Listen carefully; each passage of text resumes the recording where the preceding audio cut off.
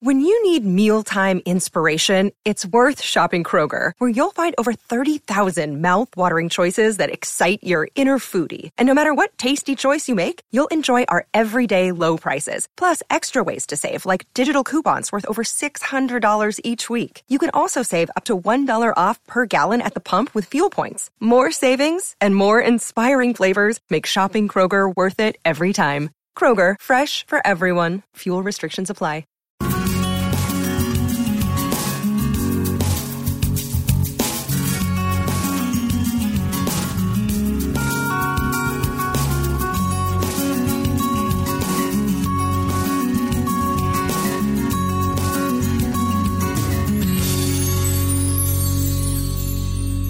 Hello and welcome back to another episode of Beyond the To-Do List. This time I am talking with Lauren Vanderkam, who is a nationally recognized writer who questions the status quo in pursuit of more meaningful lives. Laura is the author of All the Money in the World, What the Happiest People Know About Getting and Spending, 168 Hours, You Have More Time Than You Think, and Grind Hopping, Building a Rewarding Career Without Paying Your Dues. She's also written a series of What Successful People Do ebooks, which is coming out in paperback compilation form soon. Welcome to the show, Laura. Thank you for having me. That is a lot of stuff to have written.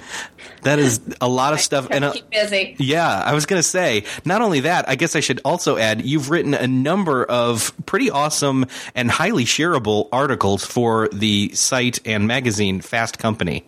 I've just started working for them, and I've been amazed at the social media engagement of their readers. It's wonderful. It's pretty good. I've been reading them for a while, and honestly, had probably read some of your stuff without realizing it was you at first. So I especially liked, and we'll get to that, the monotasking is the new multitasking. So stay tuned for that. It's a teaser. So do you have two things coming out in paperback right now? Is that right? Well, one thing. It's a book that's a compilation of 3 short ebooks I wrote over the past year. I did a series on what the most successful people do that started with before breakfast, then we looked at weekends, and then we looked at during the workday. And so this paperback is called What the Most Successful People Do Before Breakfast. It includes all of those ebooks and some bonus material as well. Okay. And so those ebooks, I have the ebooks, by the way. They are still available as ebook form. But what's great is then if people weren't, ebook readers or whatever, they can go and now finally grab on, what is it? It's August 27th, the paperback copy of What Successful People Do Before Breakfast. Yes, you can. And the good news is some of the major retailers are currently pricing it cheaper than all 3 ebooks purchased separately. Nice. So you might want to get on that if you are interested in reading all of them. I can't guarantee that they'll keep that price, but they are now. So great. Well, I'd love to talk about the content of those ebooks, and let's set the stage with the question that I ask every interviewee, which is, in an ideal world, how do you start your day? Well, hopefully I wake up before my kids. That is never a given with 3 of them. They're 6, 3, and 1. So that's a new development for me that's even possible to wake up without somebody howling to get out of a crib.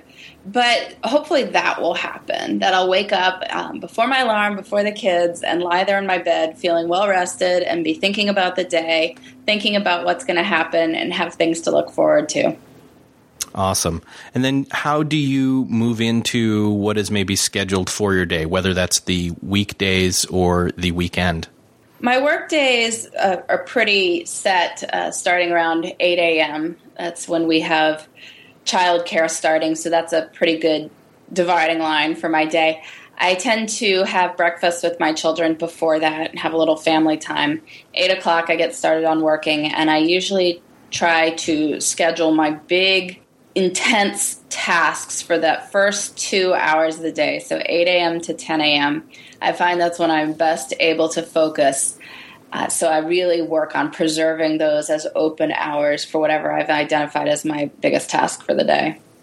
I got to ask, you started the series, the What Successful People Do. Why did you start with Before Breakfast? Was there a reason for that? I started with that mostly because I knew that was a subject people were interested in. I had blogged about the topic earlier and gotten quite a good response. It seems that making over our whole lives sounds quite complicated, but making over what we do before breakfast seems infinitely doable. And people also like breakfast, so that may have had some positive connotations in people's minds as they read it. But I also thought it was a time of the day that's really doable. And I'd also seen from looking at a ton of people's schedules over the years that people who had personal habits that really happened all the time, again and again, and to the point where they were making progress on these personal projects, they tended to do it first. Life just has a way of getting away from you later in the day. You may have to work late. Things can happen with family. You're often tired at the end of the day. And it's so very much like the sound financial advice to pay yourself first before you pay your bills. If you wait until the end of the month to save what you have left, people often find that there isn't anything left, shockingly enough. But if you pay yourself first, then it happens. So it's the same thing with our time. If you have important personal priorities, doing them first guarantees that they happen. Great. Yeah, definitely. I have found that to be true myself. For people who are trying to make the most of their mornings before breakfast, how would you suggest they start to approach designing that or doing that? The first step for people who want to make over their time in general is to keep track of how they're spending their time. So I have a spreadsheet that I share with people that has all 168 hours of the week on it. And you can write down what you're doing as often as you remember and as much detail as you want. And the reason to do this is that mornings don't occur in isolation. What we do in our mornings has an effect on the rest of the day, and the rest of the day has an effect on what we do in the mornings. And one of the reasons many people feel that they can't use their mornings is that they are going to bed too late. But if you look at how you're spending your evenings, you'll find that really nothing important happened after 9 or 10 p.m. So consequently, that's time that over the course of a few weeks or months could be shifted to regain it in the morning. So going to bed a little bit earlier. And so you can get up a little earlier and make time for those personal priorities that tend to slip. So, if you do have a habit of watching a lot of television at night, it's important to notice that so that then you can decide, well, is that really how I want to be spending that time? Or maybe could I reclaim it later in the morning on another day? So I tell everyone to keep track of their time and see how they're spending it. And then from there, you can start to picture, well, what would your perfect morning look like? And looking at the way life is now and looking at what your schedule for the perfect morning would look like, seeing if you could mesh those two visions, if that's possible, and what logistics need to be worked out to make that happen. And I know that sometimes we struggle with that, how to mesh. Is there any kind of keys to that? The first thing I'd tell people is don't assume that you have to add whatever you want to do on top of what you are already doing in your morning. Another reason to keep track of your time is that you start to see that sometimes our morning routines are less efficient than they could be. I know especially those of us who have lots of kids, for instance, we're often very focused on getting them out the door. And we don't notice just how much time is passing in the march out the door. It tends to expand to fill the available space. So if you give yourself less time, you'll probably still make it to work. I mean, you can't cut it down too much, but if you give yourself less time, you may not be late to places. So don't assume that you have to add it on top. Think about what absolutely has to happen and what does not. There are a lot of things we do in the morning that don't have to happen. Maybe it's a little bit too elaborate, a personal care routine. I recently read a statistic that 1 in 10 women spends more than an hour getting ready in the morning. If that's you, you might want to think about that a little bit. If there's better ways you could be spending your time.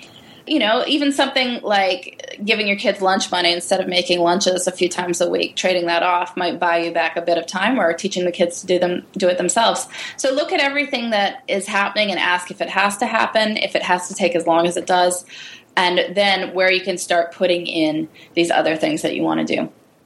What about maybe after you've put some things in place, how do you maybe keep them in place or make changes as necessary?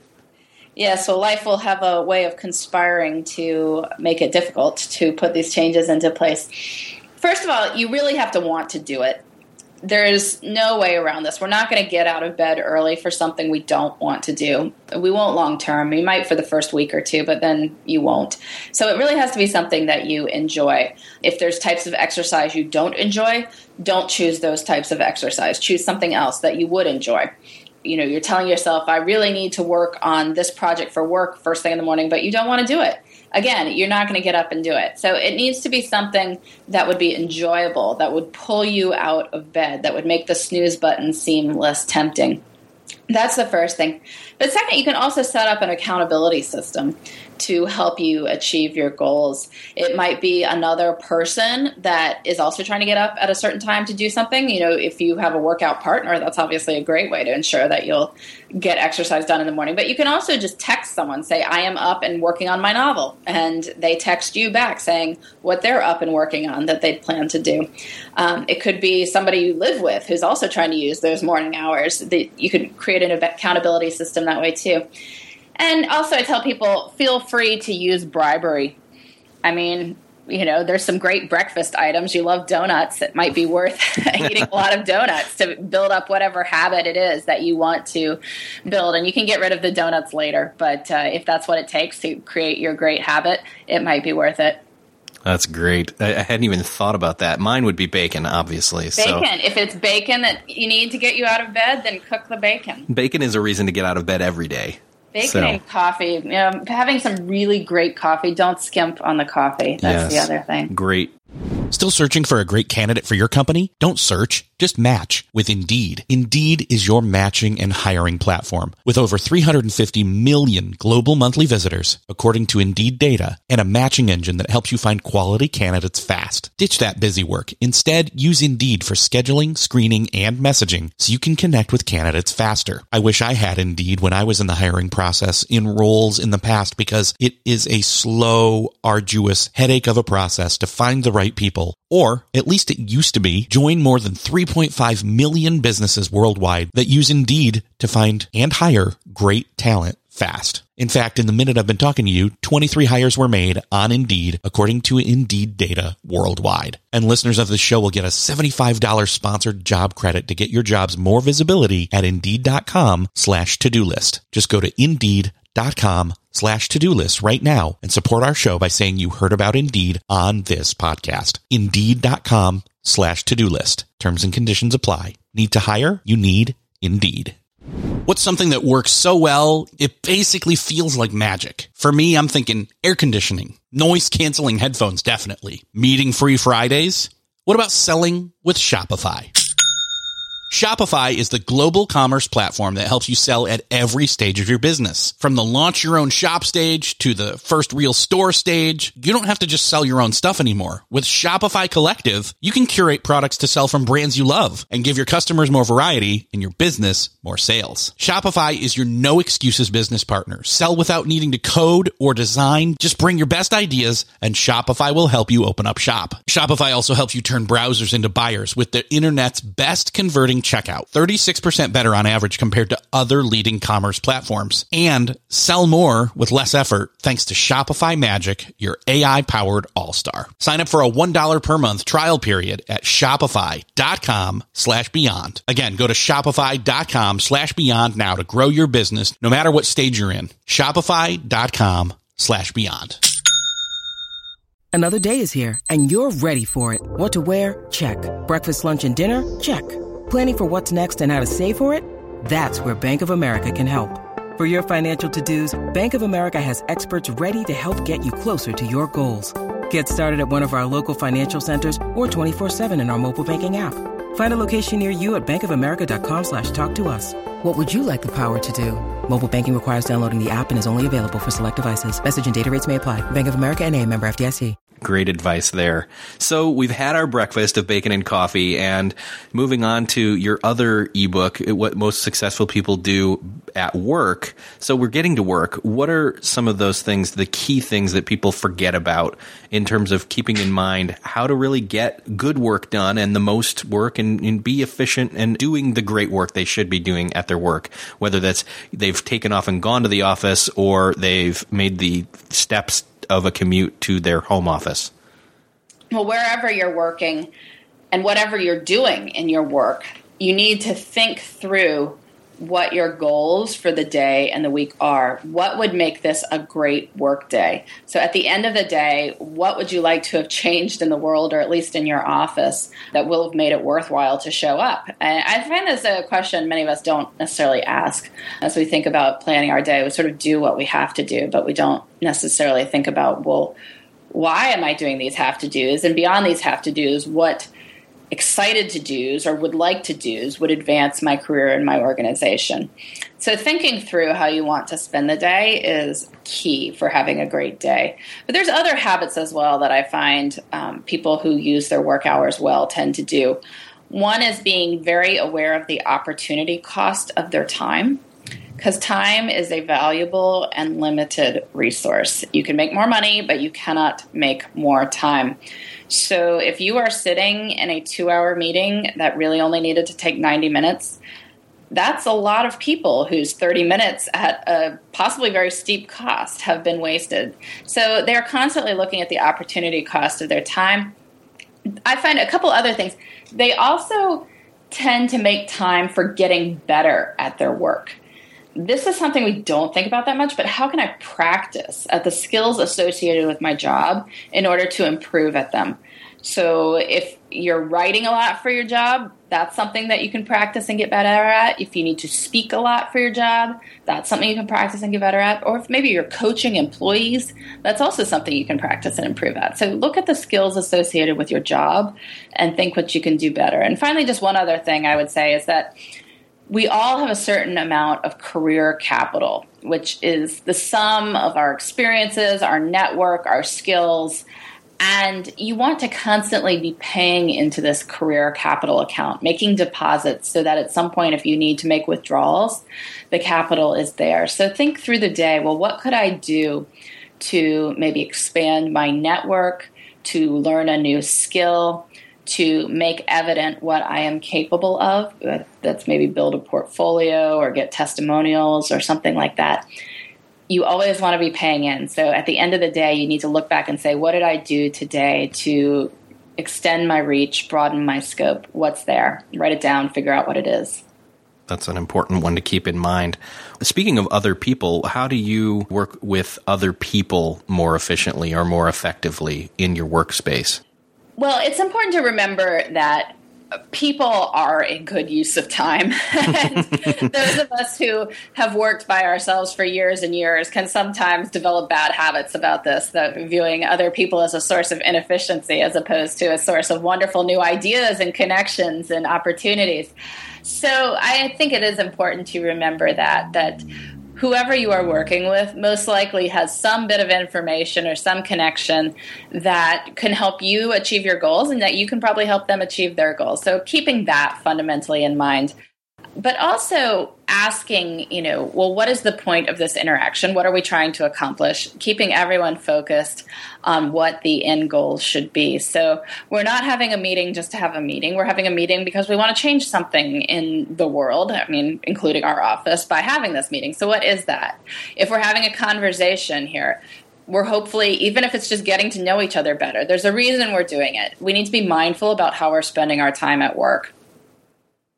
So while we're trying to be mindful of our time, sometimes we think, oh, well, you know what? I can listen to a radio show while I'm answering my emails, while I'm writing a report, and live the lie that we believe that multitasking works. And you wrote a great article called "Monotasking is the New Multitasking."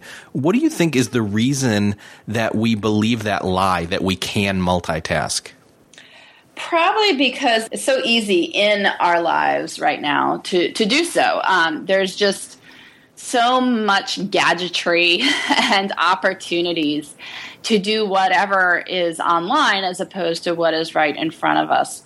And because of that, we fool ourselves into thinking we can pay attention to two things at once. We can't. We really, every time we think we're multitasking, we're just inefficient monotasking. We're moving back and forth from one thing to another. There are certain things that you can do at the same time. I would say that you could probably listen to a Vivaldi symphony while answering your email. I don't really see any reason you couldn't do that. It's not something where you're listening to music with words. So it's a different part of your brain, especially if it's just pleasant background music. But you can't answer email and take a phone call at the same time. You can't answer email and pay attention in the meeting at the same time. And if you are, you need to sort of look at, well, why is that? What's happening that I'm feeling I need to do this? Is it because this meeting is extremely boring and I'm trying to recoup my investment of time? Well, then a better solution is to end that meeting, or to get yourself out of that meeting, or to make sure that you don't have a meeting like that again in the future. It's not to say, oh, well, hey, at least I get to check my iPhone, so it's not a complete waste of time. I mean, part of embracing the mindset of monotasking is being very careful about our time. It's about understanding that you want to do things that matter. And if you find yourself wanting to do other things while you're doing something, it may be that what you're doing isn't mattering or isn't important to you. And if that's the case, you should ask, well, why am I doing it? And if it is in fact important to you, well, then it's probably more important to you in that moment than whatever is coming into your inbox, which for all we know could just be a J. Crew ad.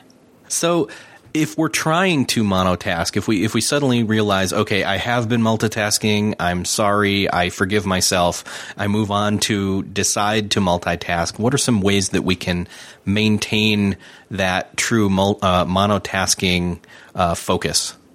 Yeah, I think we switched that up there. If you've decided to move away from multitasking and start monotasking, partly it's about controlling temptation. We are not very good about temptation, human beings in general. We're just not set up to deal with it well. So it's better to create an environment where it's not going to be an issue. So don't take your phone into a meeting. If you don't want to find yourself multitasking, then leave it somewhere else. We even do this in social situations where we're sitting there. I was at a restaurant the other night, and this young couple, this woman was on her phone pretty much the whole time. I was like, well, I don't know what's up with that.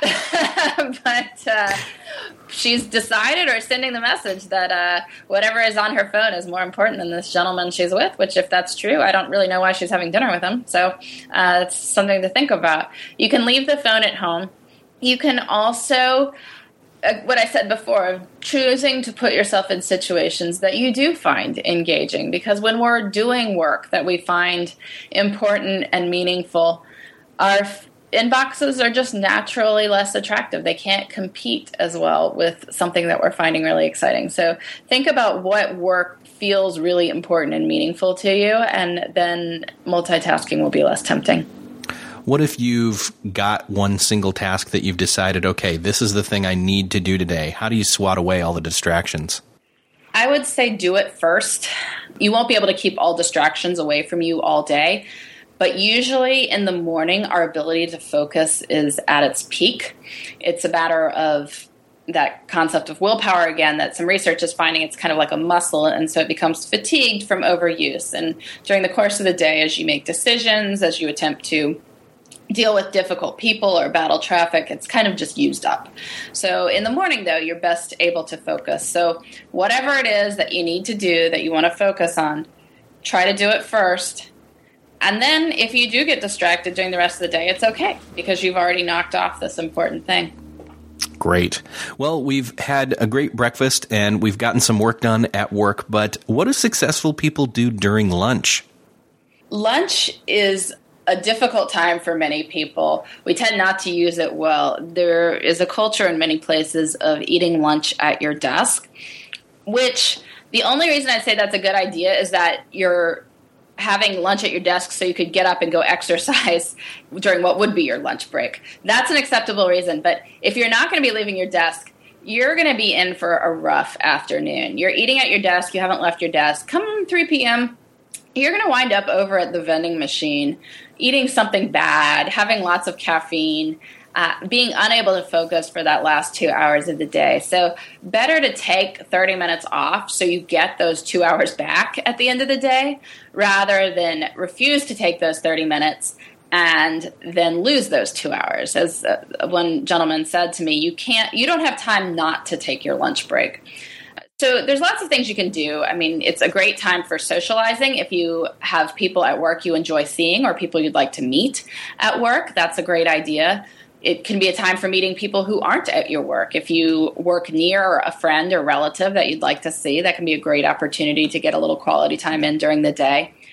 But even just getting up from your desk, going out to the parking lot, walking around the parking lot 5 or 6 times briskly can get your blood moving and make the rest of the day feel so much better. You'll probably get great ideas the instant you step away from your desk. So it's so worth it. What about the weekend? What do successful people do on the weekend? The key thing that I've found successful people realize about weekends is that if you have a very intense job, the weekend is what stands between you and completely burning out. You need those day or days. It may not be 2 days, hopefully it is, but at least some time off so that you can recharge your batteries so you hit Monday ready to go. So I found that successful people made a point of doing something that would feed into their supply of energy so they had that energy and were able to call upon that during the work week. So for many people, it's exercising that makes them feel more energized. It can be fun family activities. It can be watching favorite sports teams even, but just doing it with a mindfulness, not that, I'm seeing what game is on. It's like, this is a team I really want to see, and I'm getting together with friends, and we're having a little party, and this is exciting. So that's how they would approach their weekends, is mindfully, thinking about what would add to their supply of energy, and then doing that. Great. Excellent points. So we've taken a day, basically, and also the weekend, but what about the entire week? A week has 168 hours. And so how do we get the most out of those 168 hours? First, realize that they exist. There are so many people who don't know that a week has 168 hours, which has been great for me for search engine purposes, but it's kind of funny if you think about it. We say 24/7 all the time, and no one multiplies it through. There are a lot of hours in 168 hours. So if you work 50 hours a week, which is a lot of hours, that's more than a full-time job. And if you sleep 8 hours a night, which many people claim not to do, that still leaves 62 hours for other things. That is a lot of time. If you are working 50 hours a week, you have more waking, non-working hours than you have working hours. Yet many people who work 50-hour-a-week jobs think, I don't have time for a personal life. Look, I'm working 50 hours a week. So recognizing that it exists, that there is space for a full life within that 168 hours is very important.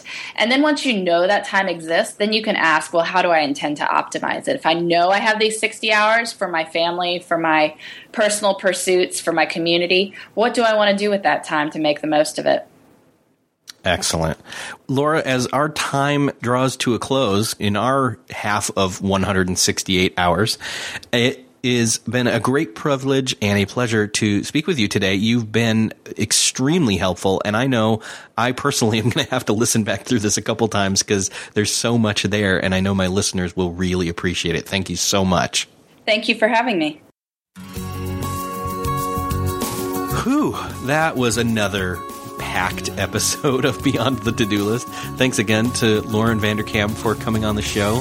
There was a lot there. Like I said, you're going to have to listen to this one a couple of times and pause and rewind and all that, but it's there. And definitely, if you want to expound on what the things were that she was talking about, you can go to the show notes for this episode, which can be found at beyondthetodolist.com/43. And you can check out all the links to all her books, and we'll even have some tweetable quotes there for you so you can share the wisdom from this episode with others. Thanks again for listening. If you have feedback for this show or any other show, go to beyondthetodolist.com/iTunes, and you can leave us a rating or a review. We'd love to hear from you, and we will see you next time.